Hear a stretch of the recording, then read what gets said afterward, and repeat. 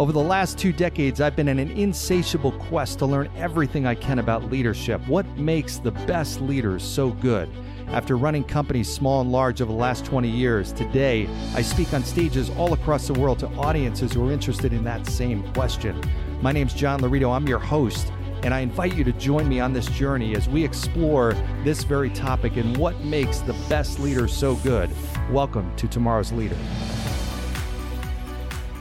All right, welcome to today's episode of Tomorrow's Leader, where we dive deep on all things leader related to leading yourself and leading others. I'm John Laurito, your host today. So I was talking recently to a friend of mine, Tamara Indiana, who is a great leader in financial services at Lincoln Investment. And I told her I would give her props and a shout out for this topic because I was talking to her about this. I said, she and I were going back and forth talking about this topic, which we're going to talk about today. And I said, I'm going to make a podcast out of this.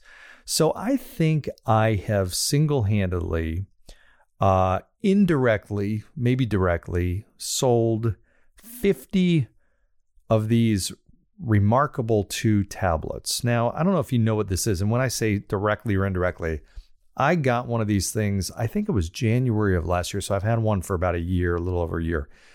These things are awesome. Actually, for those of you watching on video, this is it. I don't know if you can see it here, but it's this tablet that is just kind of really cool. Like you can write on it. It's like paper. Very, very cool thing. Anyway, see, there we go. Maybe I sold another 100 right there. I should be on commission with Remarkable 2. They should literally, I think I'm responsible for I must be some kind of asterisk or something in their annual report. I don't know. I just want some kind of credit. Doesn't even have to be money. I don't know. Maybe you sponsored the show, Remarkable 2 people. Anyways, in reality, I was talking to Tamara and I said, I loved mine so much. Tamara has got one. A bunch of people at Lincoln have them. A bunch of leaders all over the place have them because I've been talking about it. I love the thing. It's easy. It's replaced my piles. I don't even have it in here, and it's in one of my cabinets. Piles of notebooks. Like literally, I used to have this old outdated system and blah, blah, blah, and, notebook after notebook. And I'd have to go back and flip through pages trying to see where I wrote notes about some conversation that I had with somebody. Now it's all in this little pad. So I'm really, really happy with it. So happy that I talked to my son who's at Loyola and his freshman year in college. And I said, I was telling him about it. He said, that'd be really cool. Actually, I said, would that be helpful for classes and stuff like that? He's like, yeah, definitely. So I got him one, and probably a week or two after he started using it, he's like, Dad, this thing's running out of batteries like crazy. And I'm like, oh, that shouldn't be the case. Mine holds a battery for like 2 weeks. So I said, keep working with it, playing with it, whatever, plug it in. Anyways, a couple months went by. I didn't even know it. He's like, Dad, I'm not even using it anymore. It's not working. I'm like, wow, really? So I said, why don't you give it to me? I'll send it back and we'll get a new one. There's obviously something wrong with it. So I reached out to the company.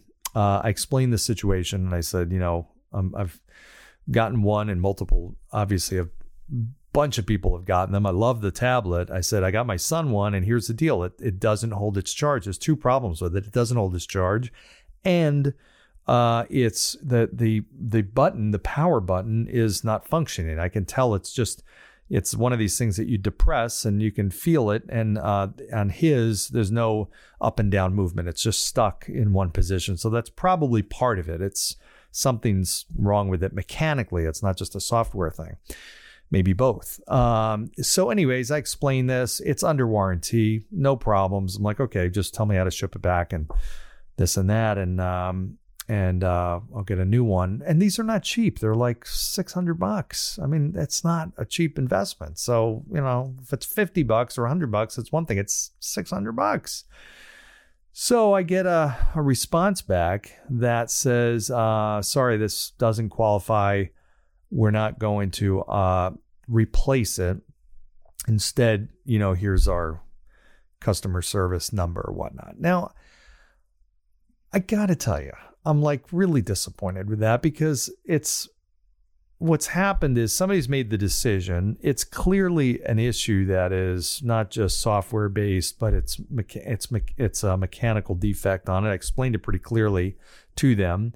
And now I've got to go through the whole process of speaking to somebody, going through it, trying multiple attempts at getting it fixed. They're going to come up with the same conclusion. Hopefully at some point, I'm going to be able to send it back. Here's my point. And my conversation with Tamara was all about the fact that the service level nowadays, and her comment actually was, you know what? I've heard that same thing. I've heard that Remarkable 2 is not good with service. In fact, I've heard they're terrible at service.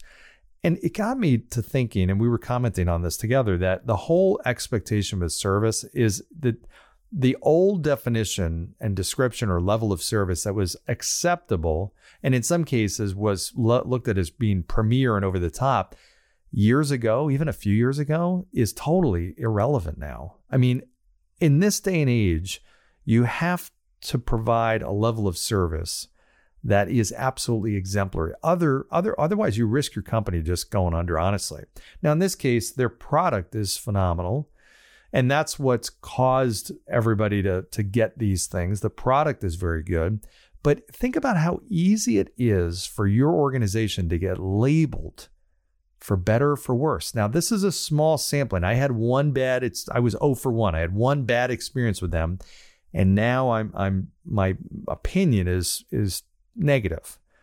Now, Tamara said, I heard that too. Now, maybe she heard it from one person, other person. Maybe she heard it from 10, from 50. I don't know. But my point is that the sampling size only has to be very small to all of a sudden have this reputation that grows. Now, here I am on a podcast that's listened to in 66 different countries talking about this. Now, in all fairness to Remarkable 2, I will go through that process, and my experience personally with the product is great. My experience so far with the service is not great. And I will be fair because I will go through that process. And if they fix it and rectify, great. I will make sure I come back on and give a full report.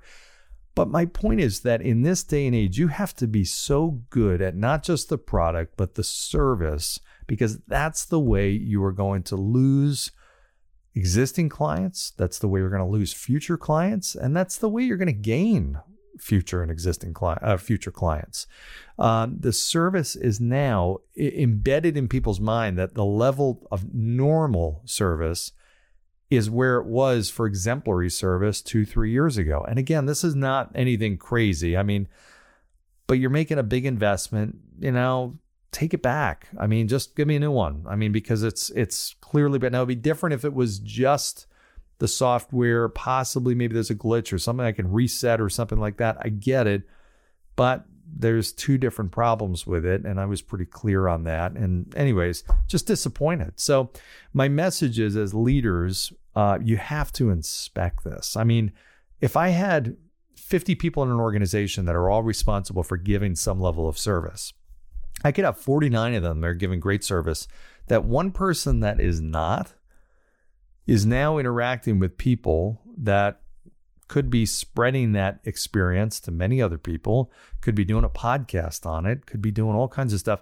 And bottom line is it's a gap. It's a major crack in your armor, in your foundation that could ultimately lead to a really bad spiral effect. You have to, as a leader, inspect every aspect of your business, and incredibly critical is the service level.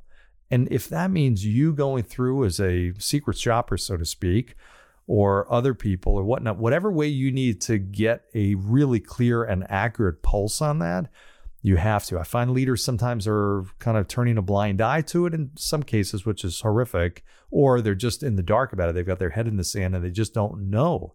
They're not aware of this until it's too late, because you see how quickly that a reputation can be developed. So in any event, my quick message to you leaders out there today on the importance of service. In this day and age, you cannot go too far to provide great service, because your competitor is probably going above and beyond you. You have to assume that.